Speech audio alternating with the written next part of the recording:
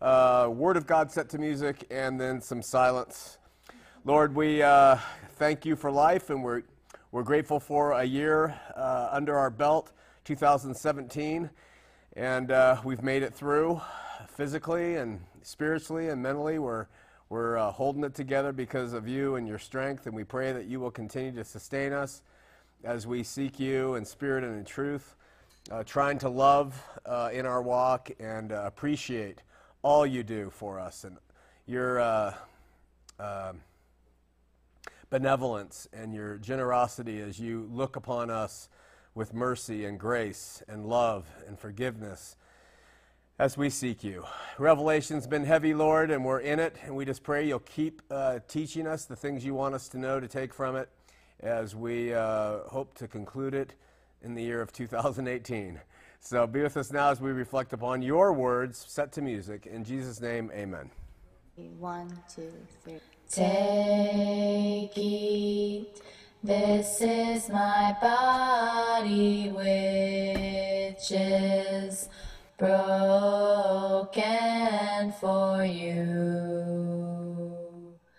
Do this in remembrance of me. This cup is the new covenant in my blood. This do as often as you drink, in remembrance of me.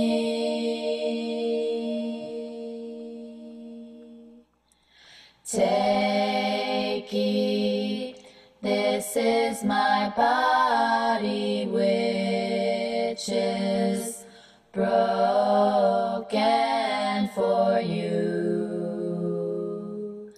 Do this in remembrance of me. This cup is the new covenant in my blood.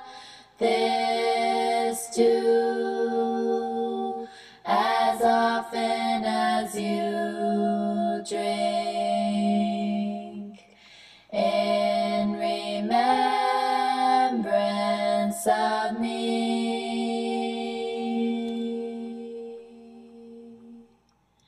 Take, eat, this is my body which is broken for you. Do this in remembrance of me. This cup is the new covenant in my blood. This do as often as you drink, in remembrance of me.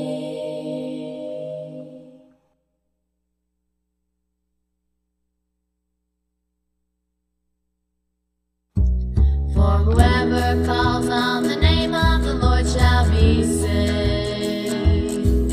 For whoever calls on the name of the Lord shall be saved. How then shall they call on him in whom they have not believed? And how shall they believe in him of whom they have not heard? And how shall they hear without a preacher?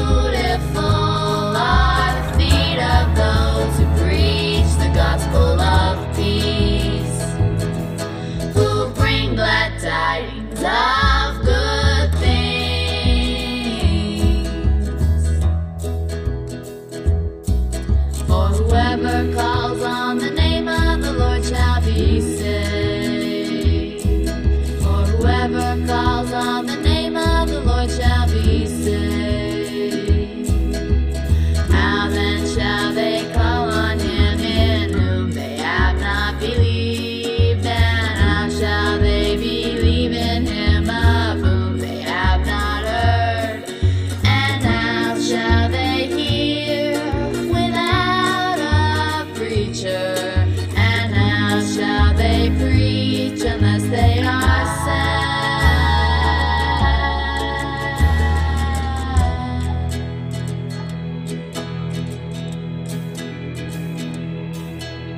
As it is written, how beautiful are the feet of those who preach the gospel of peace, who bring glad tidings of good things.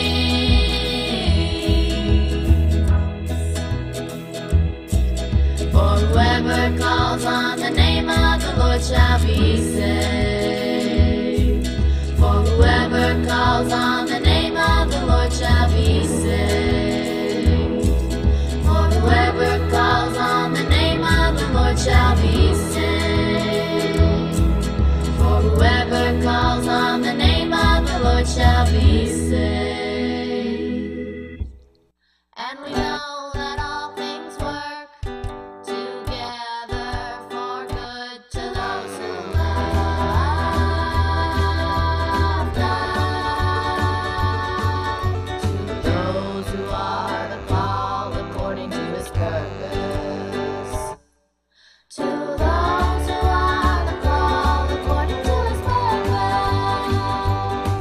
And we know that all things work together for good to those who love God,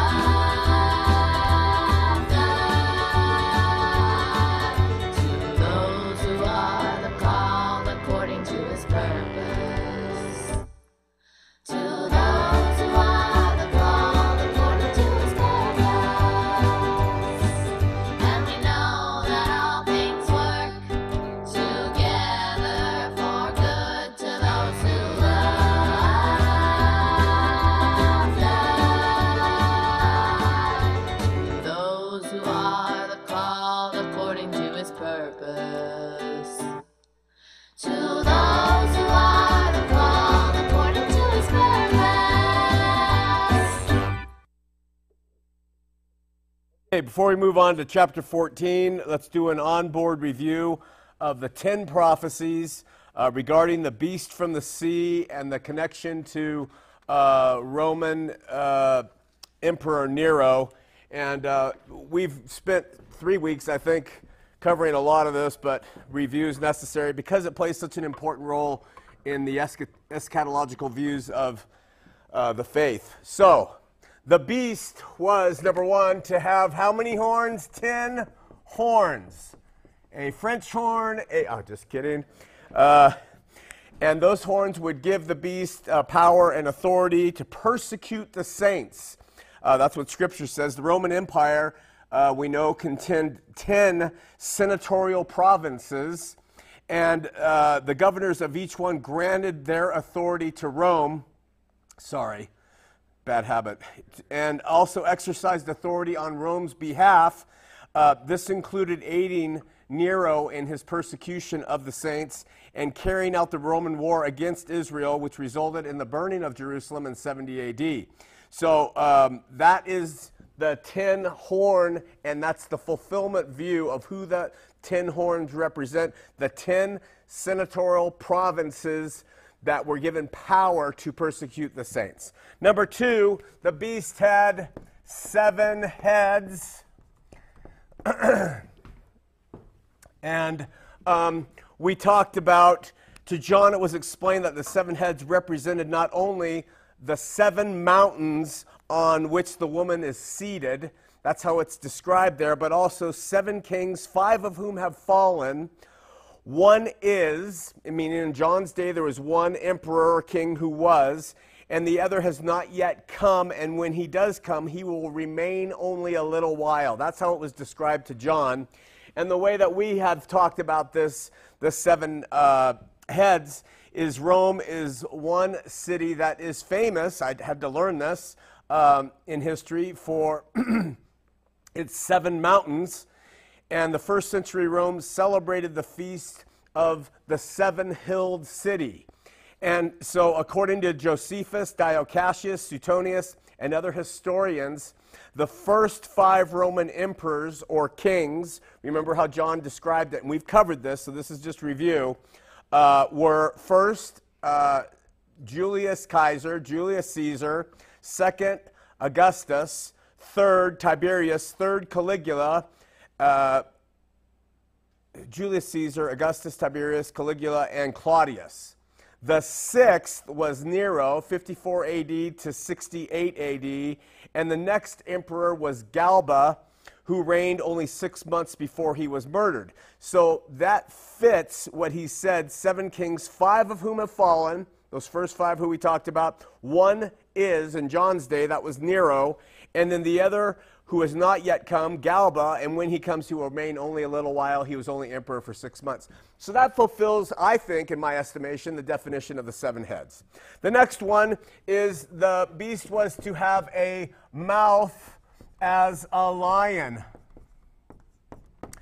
And we've talked all about how in Roman literature and things, these identities of the beast were associated with different characters or animals. But the thing that's most telling is that Paul, referring to his trial before Nero in 2 Timothy 4:16 and 17, says, quote, in 2 Timothy, that he was rescued in this trial where he testified before Nero from the lion's mouth. So we have a fulfillment there again in Nero and in the lion's mouth. The 4th one is the beast's head was to receive a mortal wound. One of the heads received mortal wound, and the beast was to recover miraculously from this wound to the head.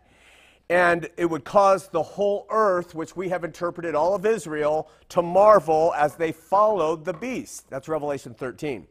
So, Nero committed suicide in June of 68 AD, bringing an end to the sustained bloodline of the emperors in Rome, since it had become an empire. And remember, we talked about 2 ways in which Revelation discusses this mortal wound. One is in the individual Nero, and the other one is Nero being represented by the empire itself. So we have to remember that both of those applications seem to be in play here in Revelation.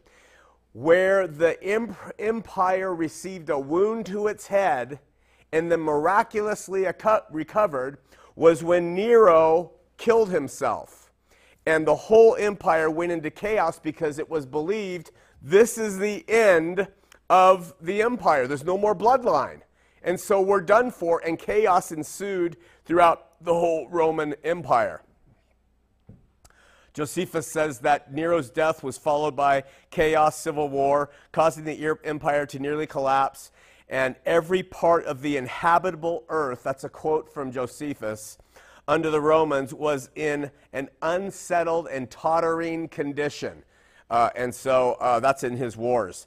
The next 3 emperors, Galba, Otho, and Vitellius, each reigned considerably less than a year, and each tried desperately to resurrect Nero's image and authority.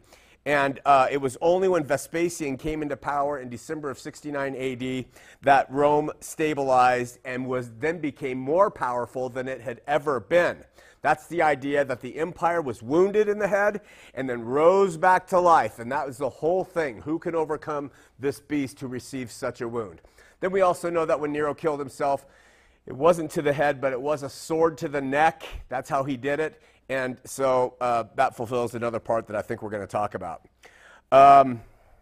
Number 5 says the whole earth, and remember in Revelation, earth is symbolized as Israel, and the ocean or rivers or water is symbolic of the Gentile nations flooding in to destroy the earth. That's how we take that from Daniel chapter 7, and we extrapolate what it says in Daniel chapter 7 about this. So that's how we read what it's saying in Revelation when it says the monster came out of the sea. That's one type of Gentile beast. And if the beast came out of the land, then it was a Jew in all probability.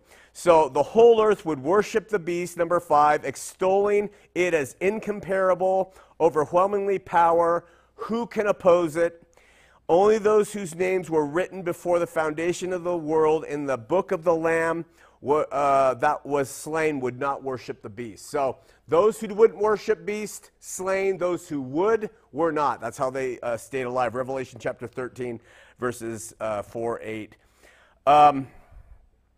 Nero received extravagant worship demanded by and received during and after his reign. And this include offering sacrifices to the spirit of Nero, even, in the public square after his death. And we talked about that. One statue of Nero was created that was 110 feet tall. And the people, and with coins, and we talked all about how stamped on the coins, it called him Almighty God. It called him Savior.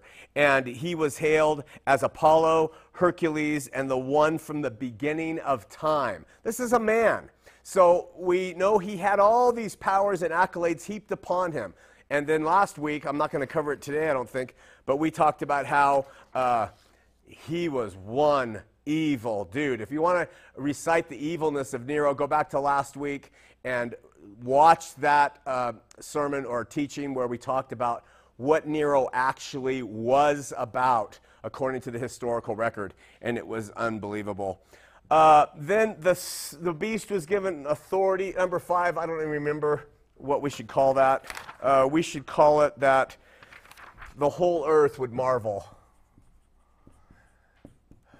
And the whole earth would marvel. We interpret through language that Revelation used as Israel. And then number 6 is the beast was given authority to make war on the saints for a period of 42 months. And John tells the churches, the 7 churches, this is how long you are going to suffer at the hands of this insanely demonic, evil emperor. And then we also learned that his authority would cover every tribe, nation, and people, and we talked about what that was in the Greek. And so here's one of the most amazing facts about the Revelation comparison to Nero, is that he began to persecute the Christians throughout the Roman Empire mid-November 64 AD. Historical fact. And the persecution ended when he committed suicide, June of 68 AD. Thus, he made war on the saints for a period of 42 months. Exactly. Exactly. And this was given to John in the Revelations to tell the saints then, this is what's going to happen and you're going to have to deal with it. And we talked about how God allowed the saints, the believers, those who wouldn't worship Nero, those who stuck to their faith, to be killed. And remember, the figures were somewhere between 100,000 Christians to 250,000, which is a real extreme number. But 100,000 seems to be more in the range of how many Christians were boiled in oil and lit on fire and hung and everything else that he did to them. And we also pointed out that how that would thin the herd of Christians tremendously. So at the destruction of 70 AD, the bride left in the whole Roman Empire and in Israel would have been substantially reduced because of the persecution. And therefore, if they were taken at that time and rescued from the deluge that came in 70 AD, they wouldn't be missed because there wouldn't be that many of them, as Jesus had always subscribed. The straight is the gate, narrow is the way, few be there that find it, things like that. All right, number 7, the saints were called to endure and remain faithful in light of the fact that the beast often wielded the sword and would then kill himself by the sword. Revelation 13 says that the sword would be in place And because he put it in place, that the beast would die by the sword, which we know Nero did. Number 8, the beast from the sea would be given much support from a second beast from the earth. We started talking about this the week before and last week. Who's this new beast? What's this about? And it would compel the earth and its inhabitants, Israel and the inhabitants of Israel, to worship the first beast. And we talked about who this beast from the sea versus the beast from the land are. Beast from the sea is going to be Nero, Gentile. Beast from the land, who was it? And there were 4 main ideas of who possibly or what possibly that could be. And so an image of the first beast would be given breath so that it might even speak and might cause those who would not worship the beast to be slain. That's Revelation 13, 11 through 15. So we read notes from early church fathers, Justin Martyr and Irenaeus wrote of Simon Magus and being able to bring statues back to life in the first century. And it has been said that during this era, statues were deemed able to speak and perform miracles. The Roman historian Dio Cassius records in detail how a foreign king, Tiridates, literally and publicly worshiped Nero and his images in one particular conference. We covered that. And a number of ancient and modern historians insist that those who refused to do so, and we gave a specific example at that time, during Nero's reign and after, were executed. So that was what that was all about. Number 7 is that you would be compelled to worship the beast. Now, I know today that we talk about you're going to be compelled to worship the beast when the Antichrist and the beast come, and we're going to get a mark in our skin or the tattoos or the subcutaneous digital things and all that. But we're taking the history and saying it was completed. Number 9, 2 more. No one would be able to buy or sell unless they had the mark. And we talked about what that mark was in the Greek. And it would be either in their right hand, and which we interpreted because they actually did have a piece of paper with a stamp of Nero's empire that they would carry about to show that they had allegiance with him. And they would show that, and they would be able to engage in commerce. Without that paper, you could not do it, and you could not do that as a Christian.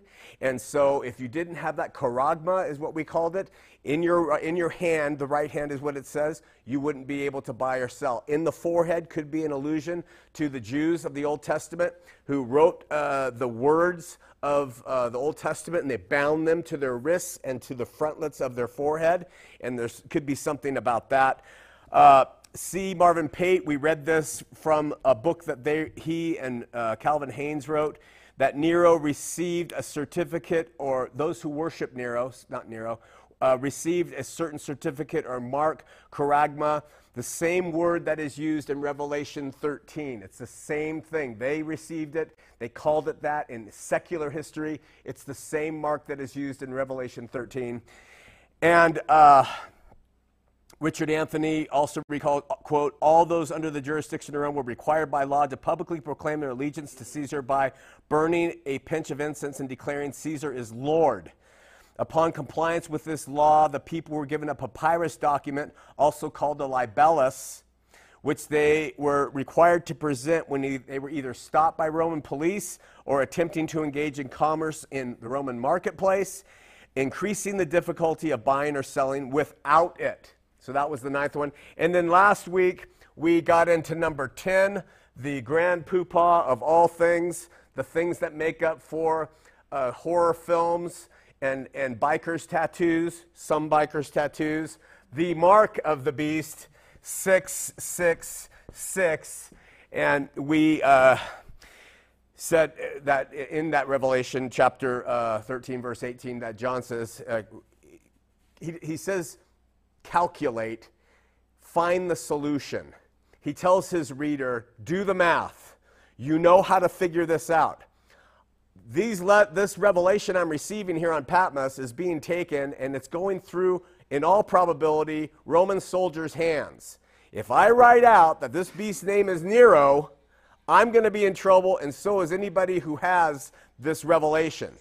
But if I put it in this certain code that you would understand, gematria, a Hebrew gematria, you will be able to take what I say, look at the number 666, and you will be able to figure out who I'm talking about. And then we went through and we showed that Nero Caesar is the 666, and we spelled that out on the board last week. We also showed in the Latin 666 gematria doesn't work. Only in the Hebrew does it work. Okay? The Latin doesn't work. Later on, we had manuscripts that said 616 is the mark that was in the beast.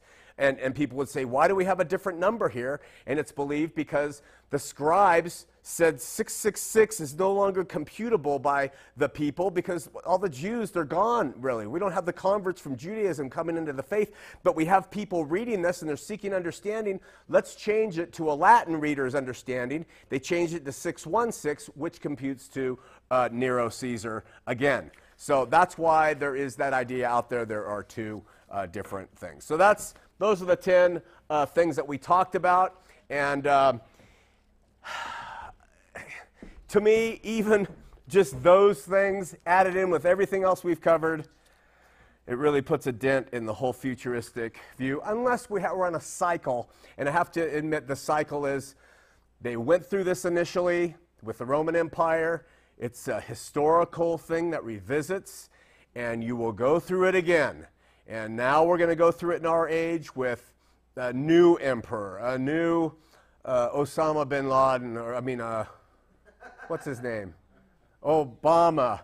Obama is the guy who is the beast, or some new guy rising up out of Germany, and you're going to have to receive the computer chip now instead of the charisma in your hand. It's going to actually be in your hand, and it's a historical cycle that goes on. That is a view that some Christians take. And then, of course, there's the futurist view that none of this has application to the historic secular world, but it's all waiting to happen now. And those people, at this point in my life, are absolutely nuts. I'm sorry, you cannot read that book and be honest with everything that's said and say, yeah, none of this has happened yet. I mean, I just don't know how it can possibly happen. But that's my humble opinion. It's gently delivered. Okay, chapter 14. So much to understand, so much to consider. And as usual, we read our chapter together, and then we'll go verse by verse. So let's read chapter 14 together. I'll be reading the King James. Then I looked, John again, and lo, on Mount Zion stood a Lamb, and with him 144,000 who had his name and his father's name written on their foreheads. And I heard a voice from heaven like the sound of many waters, like the sound of loud thunder. The voice I heard was like the sound of harpers playing on their harps, and they sang a new song before the throne and before the four living creatures and before the elders. No one could learn that song except the 144,000 who had been redeemed from the earth. It is these who have not defiled themselves with women, for they are chaste. It is these who follow the Lamb wherever he goes. These have been redeemed from mankind as firstfruits for God and the Lamb. And in their mouth no lie was found, for they are spotless. That 144,000 right now, that is one magnificent crew, isn't it? I mean, they haven't defiled themselves with women. They have been redeemed from mankind. They're the first fruits of the Lamb of God and the Lamb. And in their mouth was no deceit or deception. That is a powerful group of people that are being gathered here, either in our future or back in the past. And verse 6, and I saw another angel flying in mid-heaven with an eternal gospel to proclaim those who dwell on the earth, to proclaim to those who dwell on the earth, to every nation and tribe and tongue and people. And he said with a loud voice, fear God and give him glory, for the hour of his judgment is come. and worship him who made heaven and earth and sea and the fountains of water. Another angel, a second, followed, saying, Fallen, fallen is Babylon the great, she who made all nations drink the wine of her impure passion. And another angel, a third, followed them, saying with a loud voice, If anyone worships the beast and its image and receives a mark on his forehead or in his hand, he shall drink of the wine of God's wrath, poured unmixed into the cup of his anger, and he shall be tormented with fire and sulfur in the presence of the holy angels and the presence of the Lamb. And the smoke of their torment goes up forever and ever. And they have no rest day and night, these worshipers of the beast and its image, and whoever receives a mark in its name. Here is a call for the endurance of the saints who keep the commandments of God and the faith of Jesus. And I heard a voice from heaven saying, Write this, Blessed are the dead who die in the Lord from here on out. Blessed indeed, says the Spirit, that they may rest from their labors, for their deeds follow them. Then I looked, and lo, a white cloud, and seated on the cloud, one like the Son of Man, with a golden crown on his head and a sharp sickle in his hand. And another angel came out of the temple, calling with a loud voice to him who sat upon the cloud, quote, Put in your sickle and reap, for the hour to reap has come, for the harvest of the earth is fully ripe. End quote. So he who sat upon the cloud swung his sickle on the earth, and the earth was reaped. And another angel came out of the temple in heaven, and he too had a sharp sickle. Then another angel came from the altar, and the angel who has power over fire, and he called with a loud voice to him who had the sharp sickle, quote, Put in your sickle, and gather the clusters of the vine from the earth, for its grapes are ripe. So the angel swung his sickle to the earth and gathered the vintage of the earth and threw it into the great winepress of the wrath of God. And the winepress was trodden outside the city, and blood flowed from the winepress as high as a horse's bridle for 1,600 stadia. That's in the Greek. So, let's get back to it. Now we begin the sojourn, 14. John, then I looked, verse 1, and behold, on Mount Zion stood the Lamb, and with him 144,000 who had his name and his Father's name written on their foreheads. So where those under Nero would receive Nero's name or mark, the mark of 666 or whatever the mark was, on their the charagma, in their right hand or their forehead, we now have another group who receive something different in their forehead.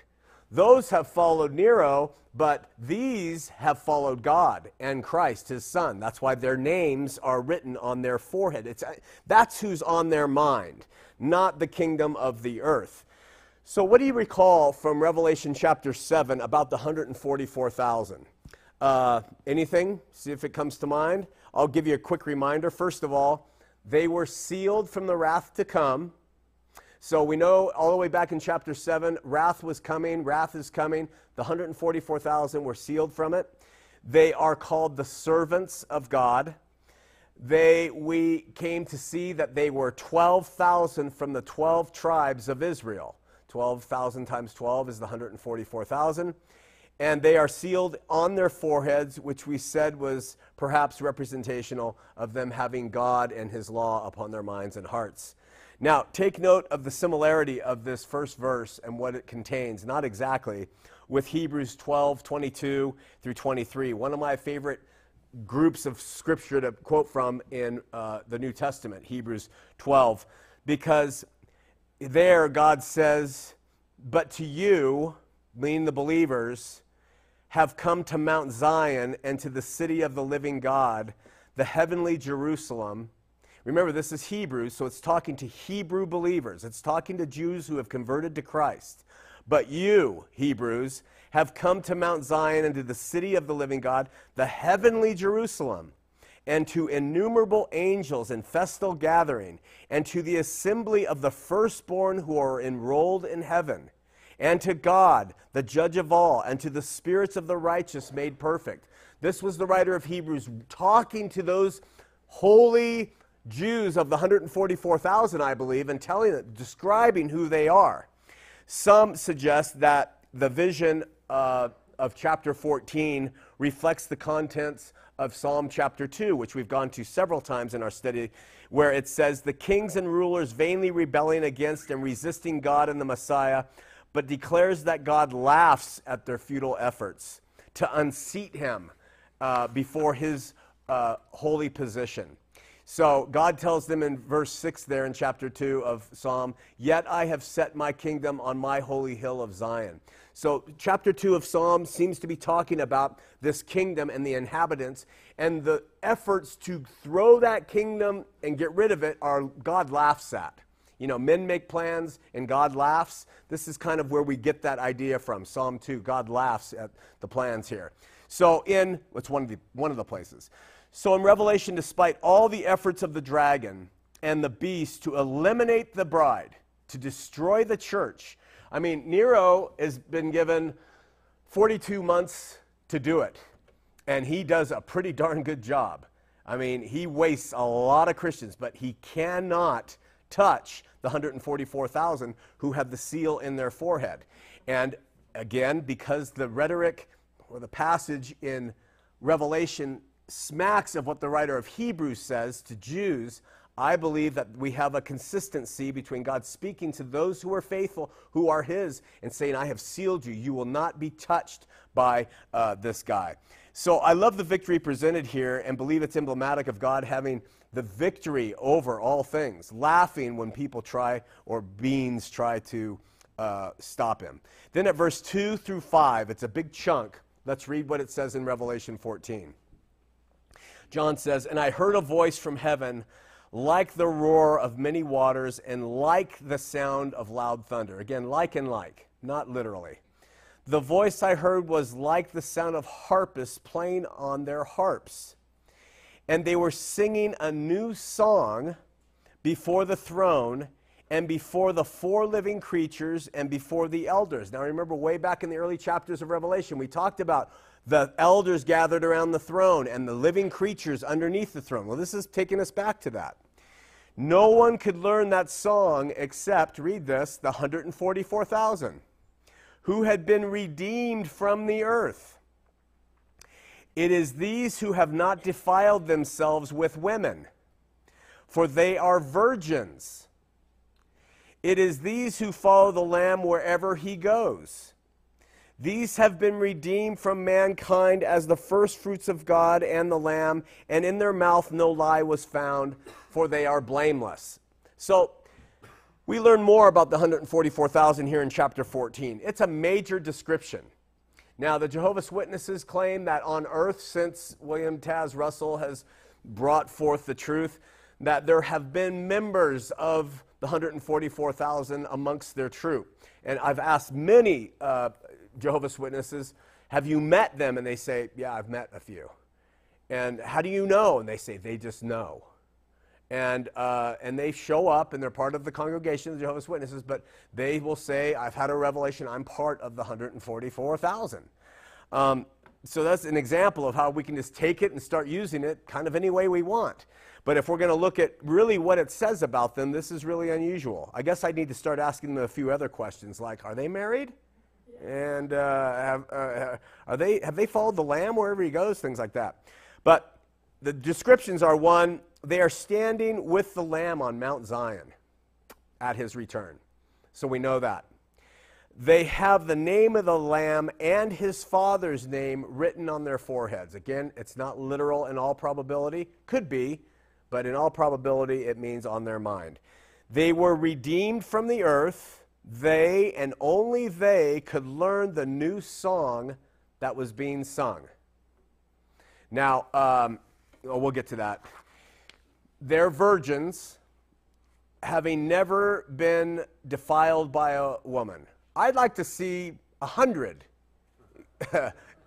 guys, not 144,000. I'd like to see 100 on this earth today. Okay, maybe 100 is a little bit tight. 1,000. 1,000 men on this earth today who meet this qualification, or who will. How about 10?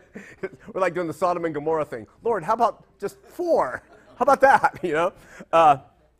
They follow the Lamb wherever he goes, and they are said to be redeemed from mankind, listen to this one, as the first fruits for God and the Lamb. That is really important. That the 144,000 are the first fruits of those who God is going to be harvesting down the road. Okay? And then in their mouth was no lie found, for they are blameless. Again, let's talk about 10 on earth today who are blameless. Blameless. I mean, I know in this room there are 5 who think they might meet that, but I'm such a smart. Okay. According to pre-trib eschatology, the rapture view, these 144,000 are Jewish believers brought to the faith after Jesus returns and removes the church from the earth. Okay? The 144,000 will then come into existence. So the little jokes about I'd like to see 10 guys who do this or that doesn't really fit into the futurist eschatology, because they believe that from the nation of Israel we will have the 144,000 come out once the church has been raptured up and out of here. But this is really problematic, and I'm just going to jump into it for a second. But 2 Thessalonians 2, 6 through 7 talks about the Holy Spirit being removed from the earth along with the church at that time. If that happens, I'm wondering what will be on the earth to convince the 144,000 from the nation of Israel to follow the Lamb everywhere he goes and avoid women, etc., etc., etc. Oh, well. Ken Gentry, a partial preterist at the time of writing the following in Before Jerusalem Fell, says that the 144,000 are Christians of Jewish extraction at that time. So, definitely coming out of the house of Israel, definitely part of the Lord's work and the apostles' ministerial work to reach to the house of Israel. And Jewish because they are in the land, what it says here. Jewish because they are from the 12 tribes of Israel. And Jewish because they are contrasted with the multitude. And in Revelation, when you have a specific amount, it's church and it's often Jews versus the multitude is the world. So then we have to ask if the fact that they are called the first fruits, what role that plays. All right, this is the thing. And does it tell us they had to have been back in that day, or that they can be in a period to come? And I would suggest that this group lived in the first century by the fact that the harvesting of souls has continued since that day, and they were the first fruits, chronologically, of the house of Israel, to whom Jesus came for, and that 144,000 group were the ones, and that from that, the rest of the fruits of the harvest have happened for the past 2,000 years, and I suggest will continue to happen for thousands of years to come. God is harvesting, but the first fruits were his, and that was from the house of Israel. So, in other words, if this 144,000 referred to some future group living in the end times as the futurists believe, then they should be called last fruits, not first fruits. You can't have fruits going on now if the first fruits haven't been gathered. That doesn't work with biblical history and how first fruits worked. So it tells us something else about the placement of the 144,000. Let me talk about the very biblical concept, very Jewish concept of first fruits. The word is aparchion in the Greek, and it generally applies to the first fruits of a harvest, but can apply to the first fruits of anything. And that which is collected and consecrated as an offering to God out of gratitude for his provision. Now, the idea is when the blessings of God are bestowed upon us, we respond by taking a part out of it, and it's in recognition of his love and mercy, etc. Now, built within the concept of first fruits is order and rank. That's two things that are built in there, order and rank. And additionally, first fruits also implies the best of within the order and rank. So we have order, rank, and quality. We have those characteristics when it comes to first fruits. So let's say that you have a grove of apple trees, and you are a Jew, and your trees have grown to maturation, and they're producing fruit. You are going to give the first fruits to God. This is not the first harvest. The first fruits are not the first apple that comes off the tree. In fact, in the nation of Israel, an orchard, according to Leviticus 19, 23 through 25, they had to wait 4 cycles of fruit bearing of their orchards before they could begin to gather first fruits. Okay? So it's not the idea in fruit and horticulture of the first apple off the tree. The order and rank part applies to the first acceptable harvest as a whole, and then to the best of that acceptable harvest. Not just the first apples on the tree, the best of the apples of that. That is first fruits from a biblical perspective. So Numbers 18:12 says it well, quote, all the best of the oil, not the first, and all the best of the wine and of the wheat, the first fruits of them, which shall they offer unto the Lord, them have I given them. So it's the best of the entire group. Now, when we look at the early church, okay, and we have Jews who have been under the law, who have received Christ, and have suffered like no other. Because you're talking about the Gentiles receiving Christ, yeah, it can be difficult. But when you talk about a Jew receiving Christ, they have gone through it.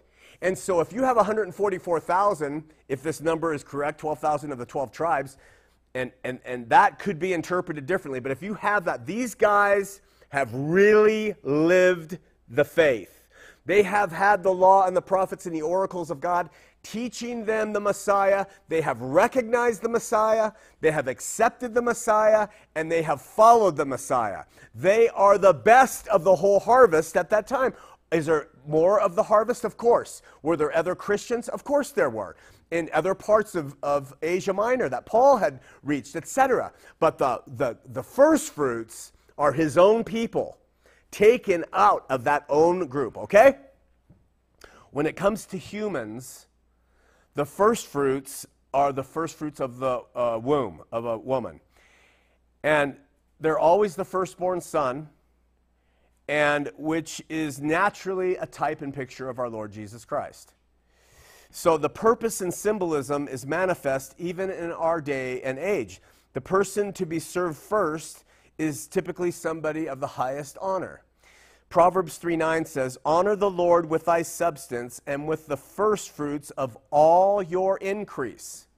So whatever is the best of your increase, make sure that is given to him. Additionally, the first fruits, as we've defined them, very important to God. Ezekiel 48:14 says, they shall not sell of it. So don't go selling your first fruits here. Neither exchange, nor alienate the first fruits of the land, for it is holy unto the Lord. So in accordance to God and his sovereign ways and his perfect knowledge, the idea of first fruits, picturing his only begotten Son, was initiated from the very beginning. Stay with me.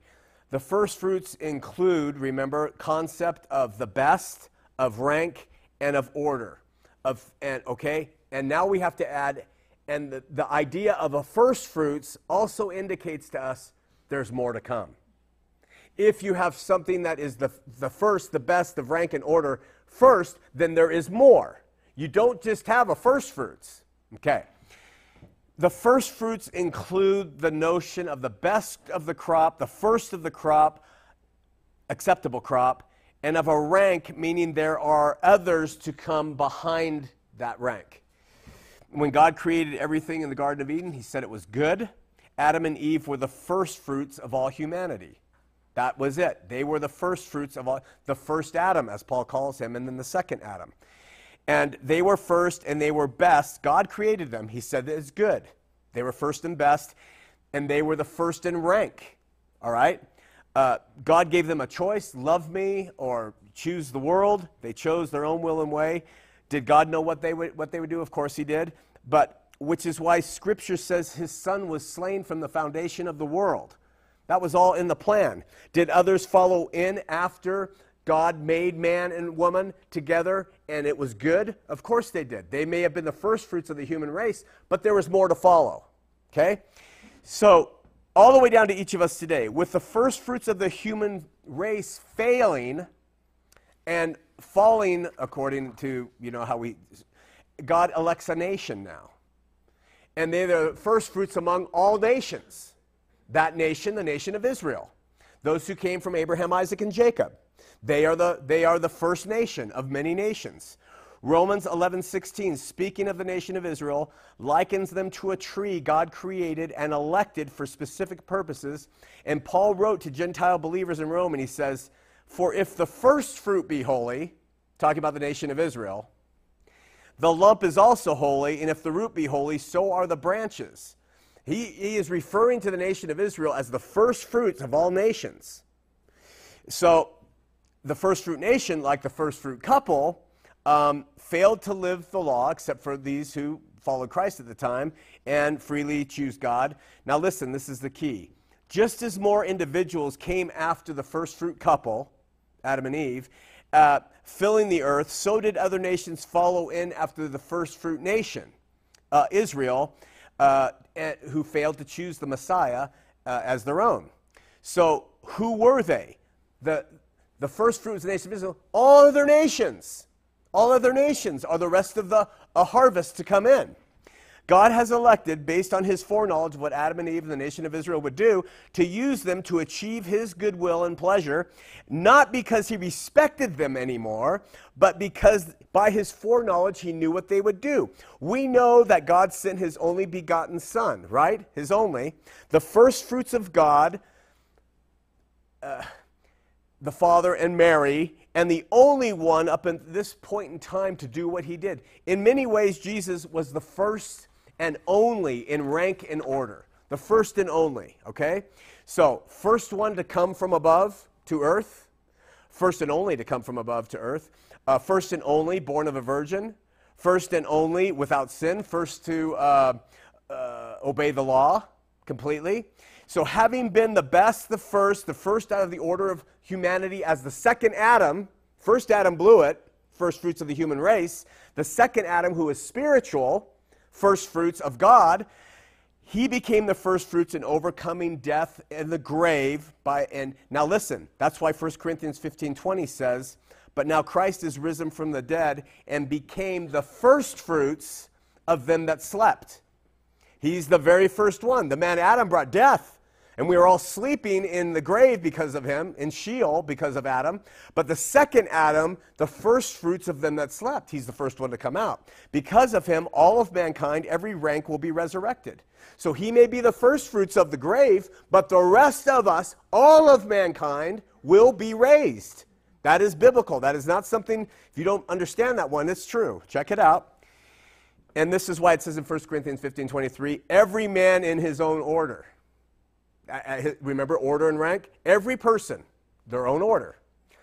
Christ is the first fruits. Afterward, they that are Christ's at his coming. Who are they? In part, they're the 144,000. That's who they are. At his coming, they are there. Who are they? Nation of Israel, the best of the nation of Israel, at his coming. And from his ascension on, the church, his church, comprised of individual believers, they have become the first fruits of them that slept. As a church, okay? Romans 8:23 calls us the first fruits of the Spirit. Did you know that? Of the first of a rank, therefore best of all, that was the church at that time. We have the 144,000, and we have others, Gentiles too, but the 144,000. First, Christ is the first fruits. Afterward, they that are Christ at his coming. First fruits played such an important role in God and his achieving his own pleasure and will, that when a person became a believer in a certain geographical area in the New Testament times, they were known as the first fruits of that area. Let's say that nobody has ever believed in Christ from Rose Park, and somebody converts to Christ today. They would be called the first fruits of Rose Park. Romans 16:5, Paul giving greeting, he says, likewise, greet the church that is in their house. Salute my well-beloved Epaphras, who is the first fruits of Achaia unto Christ. He was the first person to come in. So first fruits plays all through the scripture. It does not mean there's no fruit thereafter. Okay? And that's the whole, all after me saying all of that, that's what I'm trying to point out. It doesn't mean that the fruit thereafter won't be good. It doesn't mean that the good fruit of a good tree will not be palatable to God and acceptable of God. This is just the order that he's arranged things in the way he loves symbolism to bring this stuff in for us. And Adam and Eve were followed by more people. The nation of Israel followed by more nations. Jesus, the first resurrected, followed by more. The first believers in an area will be followed by more believers. And the church of the redeemed will be followed by more. James 1:18 says it well. Of his own will, talking about God, of his own good pleasure, begat he us with the word of truth. That means according to his elect foreknowledge, he gathered us with the word of truth, that we should be, James says to his audience, a kind of first fruits of his creations. Of his creations. First fruits of his creations now. So people who believe, oh yeah, we have it, no one else does, they're screwed, we're great. They ignore the way God works in a harvest. Go back to the Old Testament times when they gleaned the fields. They took the first fruits, then they went through and took the fruit that's on the trees. Then they went through and took the fruit that fell. Then they went through and took the rotting fruit over to the edges. They took everything, that nothing would be lost. He is not a God who has a race of human beings created in his image, where he collects his 144,000 and a few elect afterward, and the rest are gone. He will take everything, the last piece of rotting fruit, he will gather up. Remember Jesus? It always amazes me when we read Jesus and the miracle of the loaves and the fishes. And everybody's eating, and they come back and they're all done, filled, it says. And they said there's 12 baskets full left. But before they did that, Jesus said, go and collect what's remaining. Go and collect. I always thought he can magically, to use that word, radically, supernaturally create these fish and loaves. Why didn't he just say, just throw the stuff to the side, I can create more anytime I want? And if that's the way Jesus handles fish and loaves that have been replicated, why would he handle human beings made in his image differently? So consider all that. Why do we suppose that John is bringing up the 144,000 here again? We talked about him in Revelation 7. Perhaps it's an encouragement to those who are gonna or were being persecuted by the beast. Perhaps it was telling them, we know Nero is killing you as a Christian. Hang on. You will soon be with the Lord in Mount Zion. Then, to be fair, relative to what I've said earlier about virgins,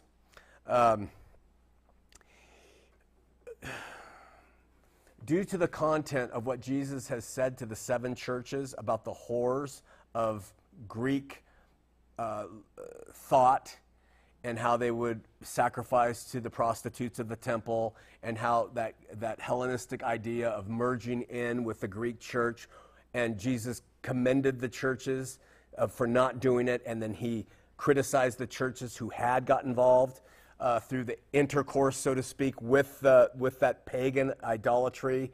That may be what he's talking about. It very well could be. So it doesn't mean actual virginity. It may not mean actual virginity. It could. If you're a biblical literalist, it would have to. But if not, and it may not refer to marital status either.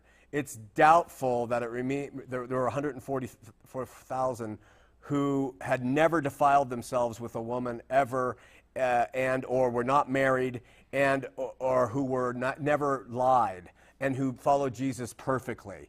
But if we look at it in terms of having engaged in spiritual intercourse with the whore of Babylon, then it starts making some sense. That's probably it. But if you're a biblical literalist, this is how they need to be. You know, it's up to you how you're going to see it.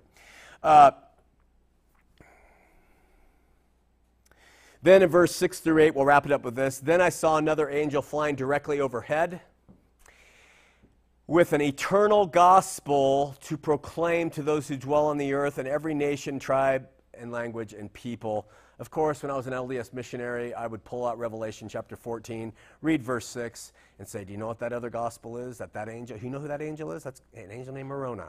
And in his arm he had a Book of Mormon. And he's flying through the heavens saying, I have the gospel to share with everybody. That's what this is. And according to LDS lore, but that is not what anyone outside the LDS church believes. Anyway, and then I saw another angel flying directly overhead with an eternal gospel to proclaim with all who dwell on the earth to every nation, tribe, language, and people. And I think the setting and timing of this angel clearly tells us what John is talking about. And he, this other angel, said with a loud voice, fear God, give him glory, because the hour of his judgment has come.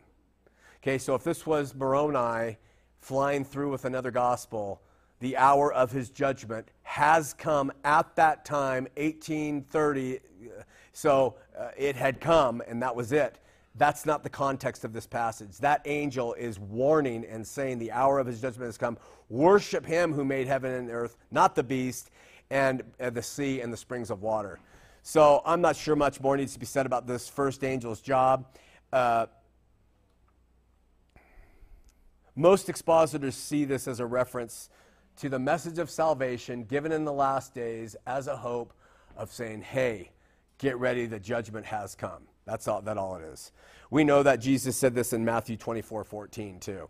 So, and then one other guy wrote, the end of the gospel of the kingdom will be preached to all the world as a witness to all the nations, echoing Christ's words. That is what this angel was bringing.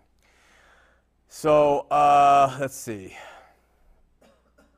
It's interesting, too, that Paul, when we read the New Testament, he says, and this is a quote, that their faith is spoken of through the whole world. So where the LDS would say that this angel is preaching the gospel to the whole world now, Paul says in Romans that their faith is spoken of through the whole world, and meaning at that time, everybody had gotten wind of what was going on that needed to hear it. In his epistle to the Colossians, Paul said that the word of truth and the gospel which had come to them had gone to the entire world. That's in Colossians 1:6. Paul says it went everywhere already then. People say, we're just waiting for the gospel to get to the whole world before the end comes. And Paul says it 3 times here that it had occurred in his day. Then again, verse 23 of Colossians 1, he wrote that the gospel had been proclaimed in all creation under heaven. That's a quote from Paul, in that day. So the people who say it still has to be preached, wake up. Not true. And devout Jews from every nation and heaven even heard the gospel in their own languages on the day of Pentecost. And that's how it was put. Peter said, this is the fulfillment of what was prophesied. Okay.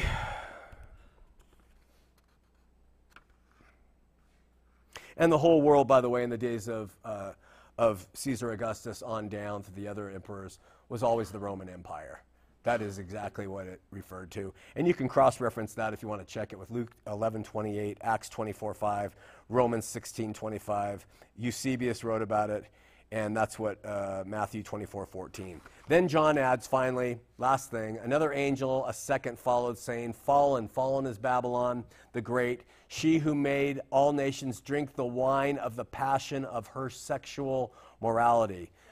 What is unique about this verse? It is the first time Babylon is mentioned in the book of Revelation. We've never read that word before. What do we know about Babylon from the text? She is called great. She was influential, and she made all nations drink the wine of what? Our answer gives us another indicator of her, as it tells us that the wine was her sexual immorality. In other words, she was lawless in the way she was. And she is, I think, a personification here, not a woman. We'll talk about that. So who is Babylon here in Revelation? Well, this is a division, and we're going to handle that division when we get to chapters 16, 18 better.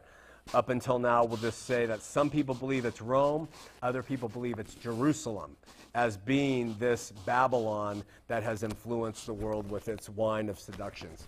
So we'll stop there.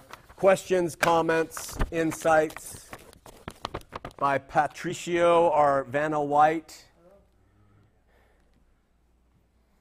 Anybody? Hello? I am one of the 140. We have Michael on line 1. We're going to take that, and then we'll get to our other guests on line 1. Michael, go ahead, my brother. All right. Hey, Sean, how you doing? Good. Welcome. Good, thanks. Hey, it's nice to be able to call in. Hey, I had a question and a comment. Couldn't the 144,000 be the Himalayan monks? I suppose so. All right. But, yeah, great show. Hey, I wanted to just leave a comment. You know, it's pretty amazing. First of all, you make it so clear cut, and you say things just so different from anyone else. I mean, it's amazing. It brings clarity. So I really appreciate all the hard work that you put in on doing these shows every Sunday. Thanks, Michael. I wanted to just make a comment here. You know, I think it's kind of hilarious because we have 195 different countries in this world. We have over 7,000 different languages. And yet, God chose to write revelations that was supposed to be for future people 2,000 or 3,000 years later in Hebrew Hybalism. Wow. Hyperbolism, you know.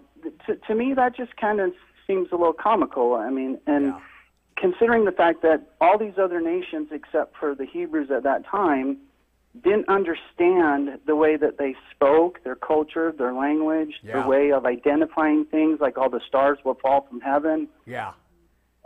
I just think it's kind of funny, you know. It's a fantastic point, you know, a fantastic point. Come on, you guys. Because, like, you know, I'm sure there's Christians all over the place, you know, and I just don't see how they would be able to read that. Yeah. And then what about all the nations that don't even have the Bible? Yeah. Yeah. You know, Such and good not insight. to mention since Nero, the persecution there and everything, the Roman Catholic papacy and everything took over and didn't even have any English translations of the Bible for people until 1530s. About that. So what about all the people in between then? How would they have access to Revelation?